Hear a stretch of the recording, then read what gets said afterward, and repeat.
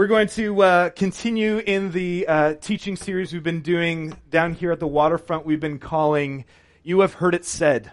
And this is a play on Jesus' words from his Sermon on the Mount in the Gospel of Matthew, where he's speaking to a crowd of people and he's kind of confronting them with the way that the religious practices that they have been following and the way that they had been worshiping God and living their lives was actually out of line with the kingdom of God. And so he said, you have heard it said, for example, an eye for an eye, a tooth for a tooth. But Jesus said to love your enemies and pray for those who persecute you. He confronted them with, here is how your faith and practice is actually out of line with the kingdom. I am bringing this news to you. The way we've been tackling this at the waterfront is we have been working through these various topics and assumptions that many people make about the Christian faith that I would argue are not true or just need us to have a conversation about them. Because there's much that people assume or have heard about what it means to follow Jesus or to be a Christian that I would argue is not really an accurate picture of what Jesus is calling us to do. So for example, our first week, we talked about the assumption that Christianity is anti-science. And sometimes we feel like we have to either choose one or the other, to either take seriously the scientific method and that perspective of the world or the Bible.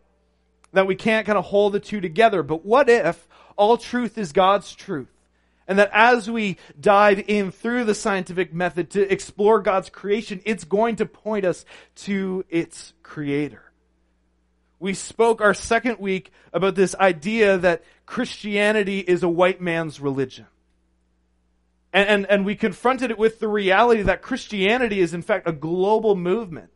And the picture we have of God's goal is people from all tribes, tongues, nations, cultures gathering around His throne and worshiping Him, despite the fact that Christianity has been used as a tool of oppression throughout history.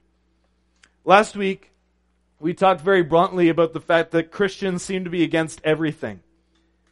And in fact, sometimes we make a higher hurdle for people to have to jump through to follow Jesus than Jesus actually places there.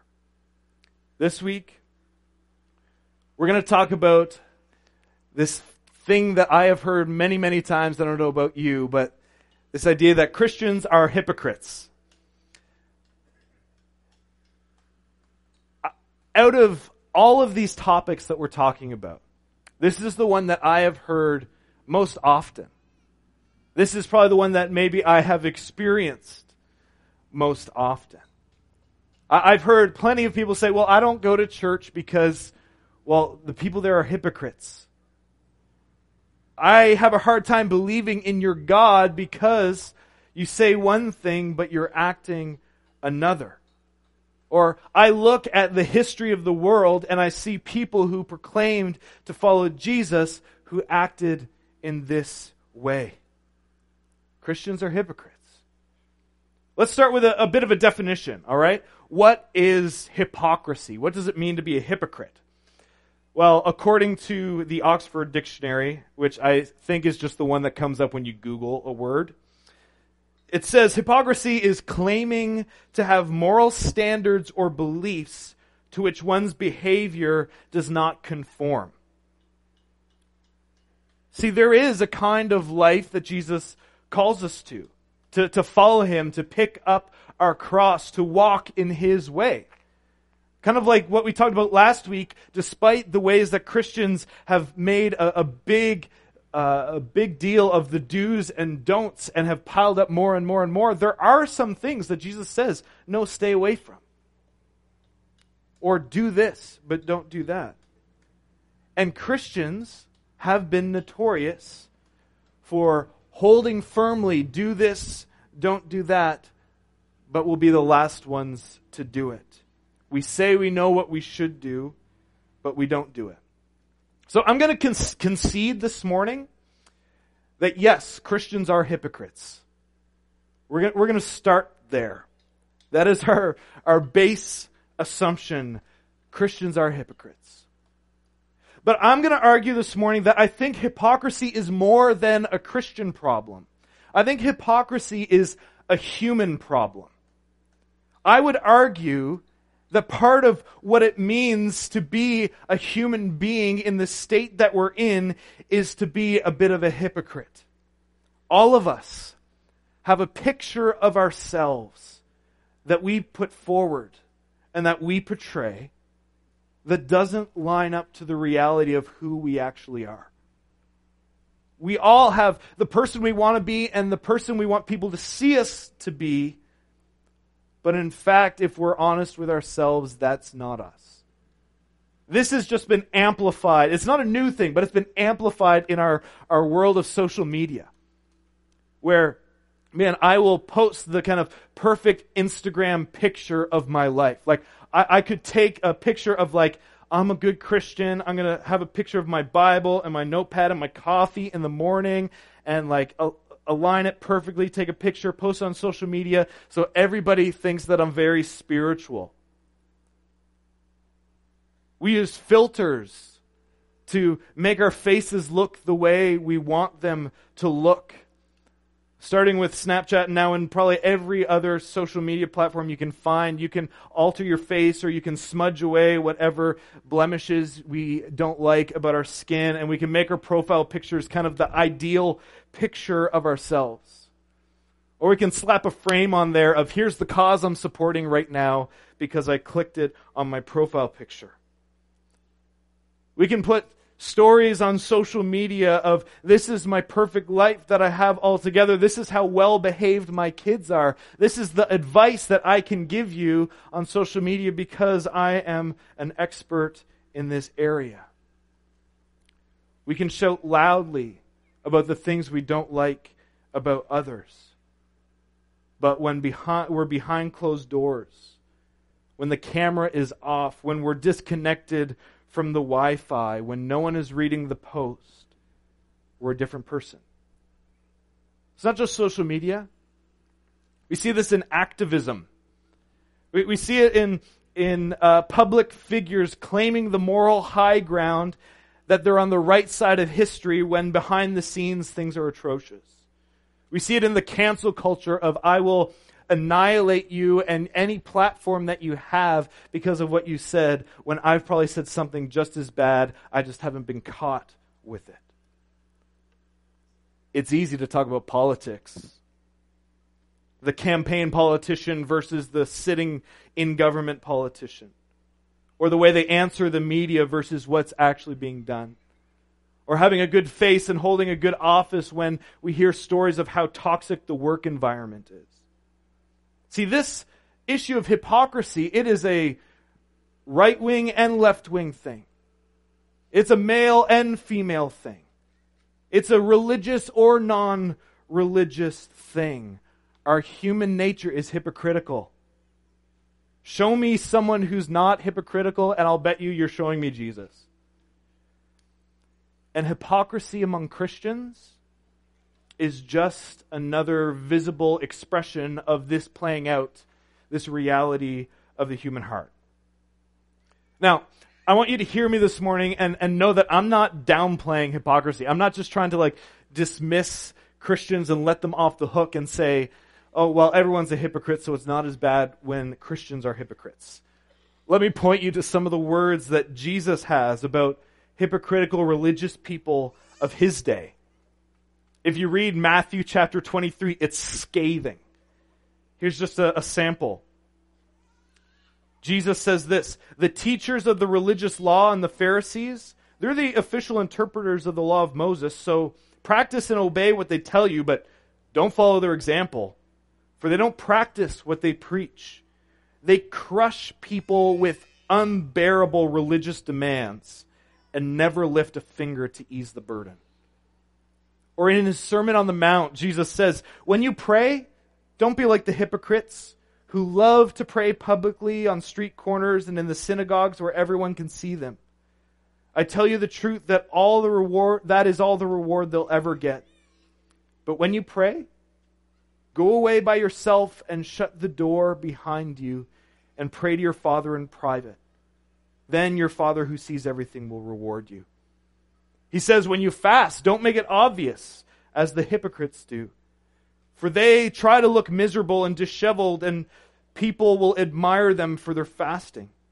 I tell you the truth, that's the only reward that they will get. But when you fast, comb your hair, wash your face, and no one will know that you're fasting, except your Father who sees what you do in private. And your Father who sees everything will reward you. See, for Jesus, a lot of the hypocrisy that he was talking about was settling for the temporary admiration of people or having a sense of superiority over people when God actually knows what's going on in your heart.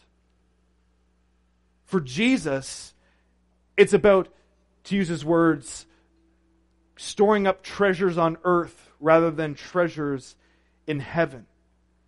For him, it was about a religion that doesn't get you closer to God, but makes you look nice and religious in other people's eyes. But I want to ask us a question this morning. What if our hypocrisy is actually a longing?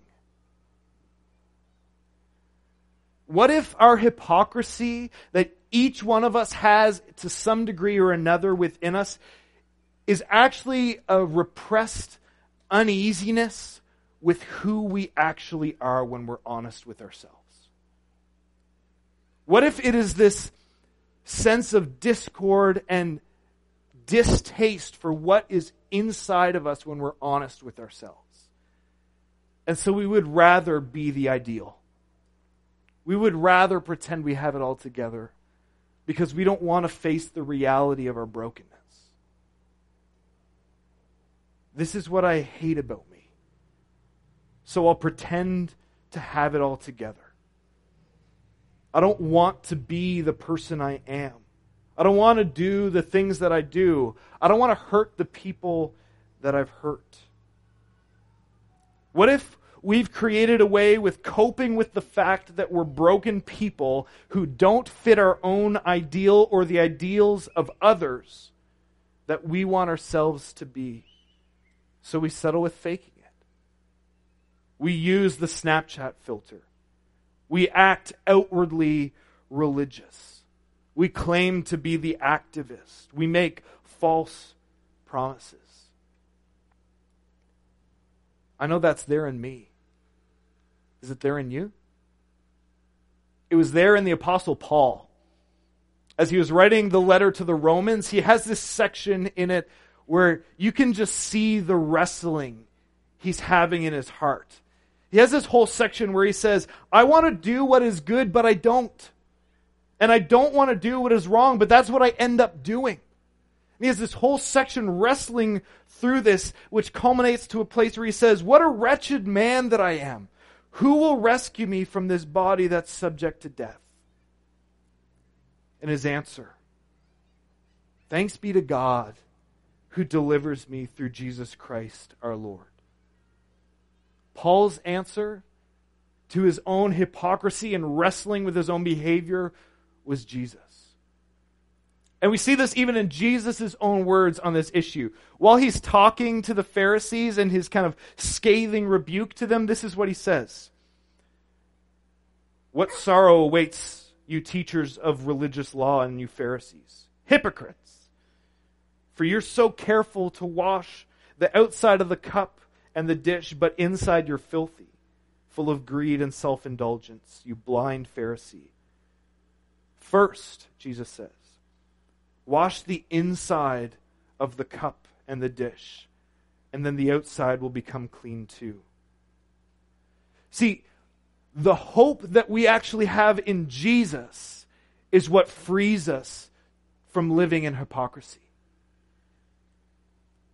Jesus is the answer that frees us from having to put the false face forward, from having to compare ourselves to the ideal.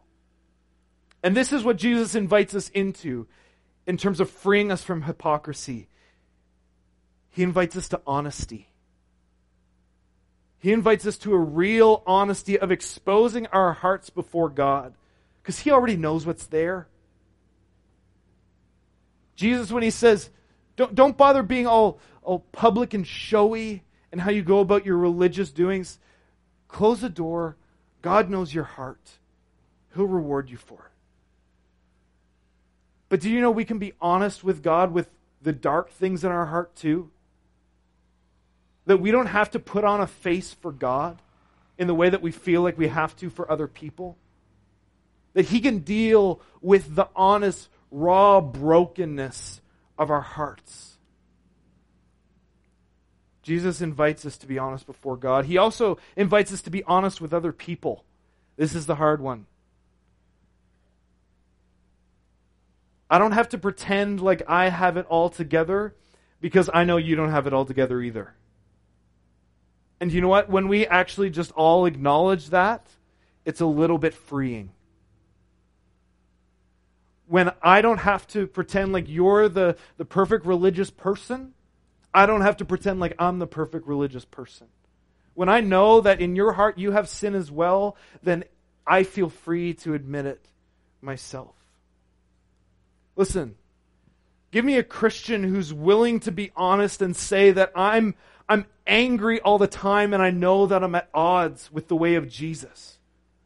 Or give me a Christian who's willing to be honest and say, I'm struggling with porn and I know that Jesus is what I need to overcome it. Give me a Christian who's willing to say that I have made my career my God and Jesus has taken the back seat. Give me someone who's actually willing to be honest about their struggle with sin and their need for Jesus, and I'll show you the kingdom of God is near. Our honesty is the place where Jesus shows up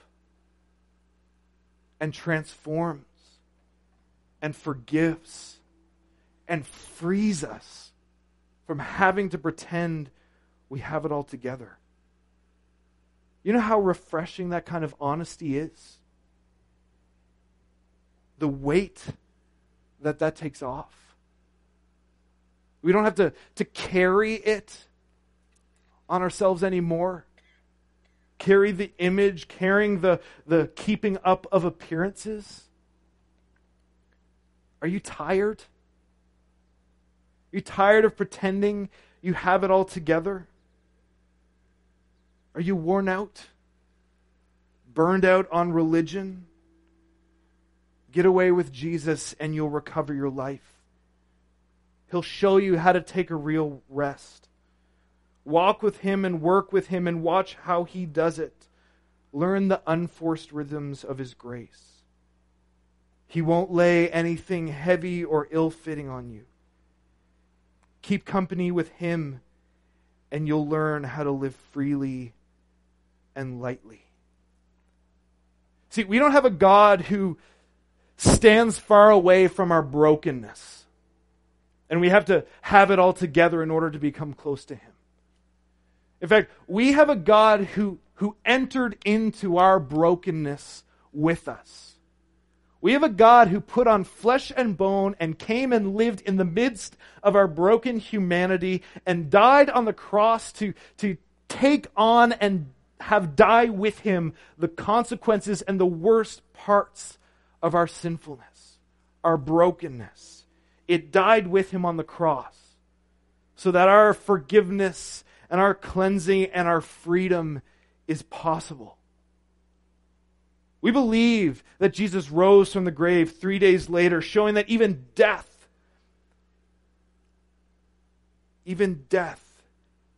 can't keep what God wants to do in freeing us from our sin from happening. The gospel of Jesus is the antidote to hypocrisy. It is the invitation to take off the mask and to speak honestly, to embrace the grace of Christ. Because of the gospel, we have the freedom to not have to build ourselves on what others think of us. An invitation to follow a life of learning and growing with Jesus where the real transformation happens. Listen, if you call Cornerstone home, how are we doing with this? How can we become a church community that makes honesty rather than hypocrisy the norm? How can we become a place where it's easier to take off the mask and be honest than feel like I have to put one on when I come through the door or check in at an outdoor service? Let me suggest that honesty requires a courageous first step. Are you willing to be the one who takes the first courageous step of honesty? To say, I'm broken, you don't have to pretend to have it all together around me? That I'm actually just trying to follow Jesus just like you, and I don't have it all together? Might I suggest that rather than when someone says, how you doing, instead of the quick stock answer of, oh good, or oh busy, to actually have the courage to say, actually, could you pray for me about this? This is something I'm working through and I need help with. And then as the person hearing that, to be able to say, yeah, I'll pray with you. And pray with them right then and there instead of like, oh yeah, I'll pray for you, and then you never actually end up praying for them. I know how it goes. I've been around church long enough. Cornerstone, if we can't be a place, a community where this honesty can take place, I think we're missing the gospel. And you and your willingness to be honest helps shape this culture. So I'll go first. I'll be honest. I am way too caught up with how many people show up on a Sunday. I find so much of my identity and worth with how good I think you think I'm doing.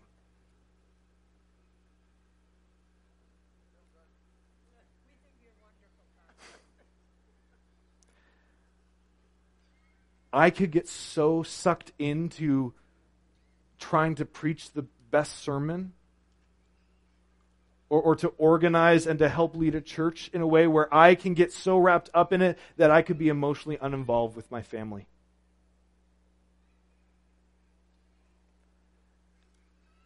I'm the kind of personality where if you wanted it done right, do it yourself, and I will try to do everything myself, and in the process, short circuit the healthy, all the body is involved in ministry of what makes a healthy church. I'm broken. And part of my brokenness gets played out in this community. I'll be honest with it. Will you be honest with me too?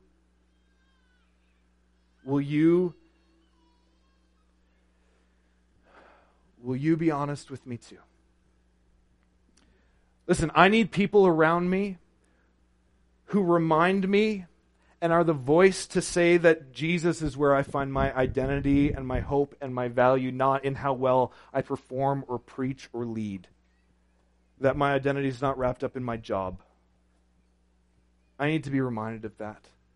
I need a community where those voices are prominent, where I am a child of God, adopted by the King, whose sin is forgiven, who's made new.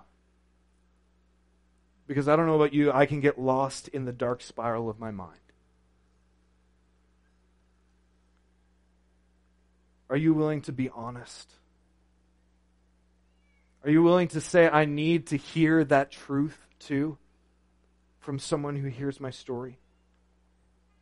Are you willing to say, let's not settle for the cheap religious veneer when deep heart change is actually available?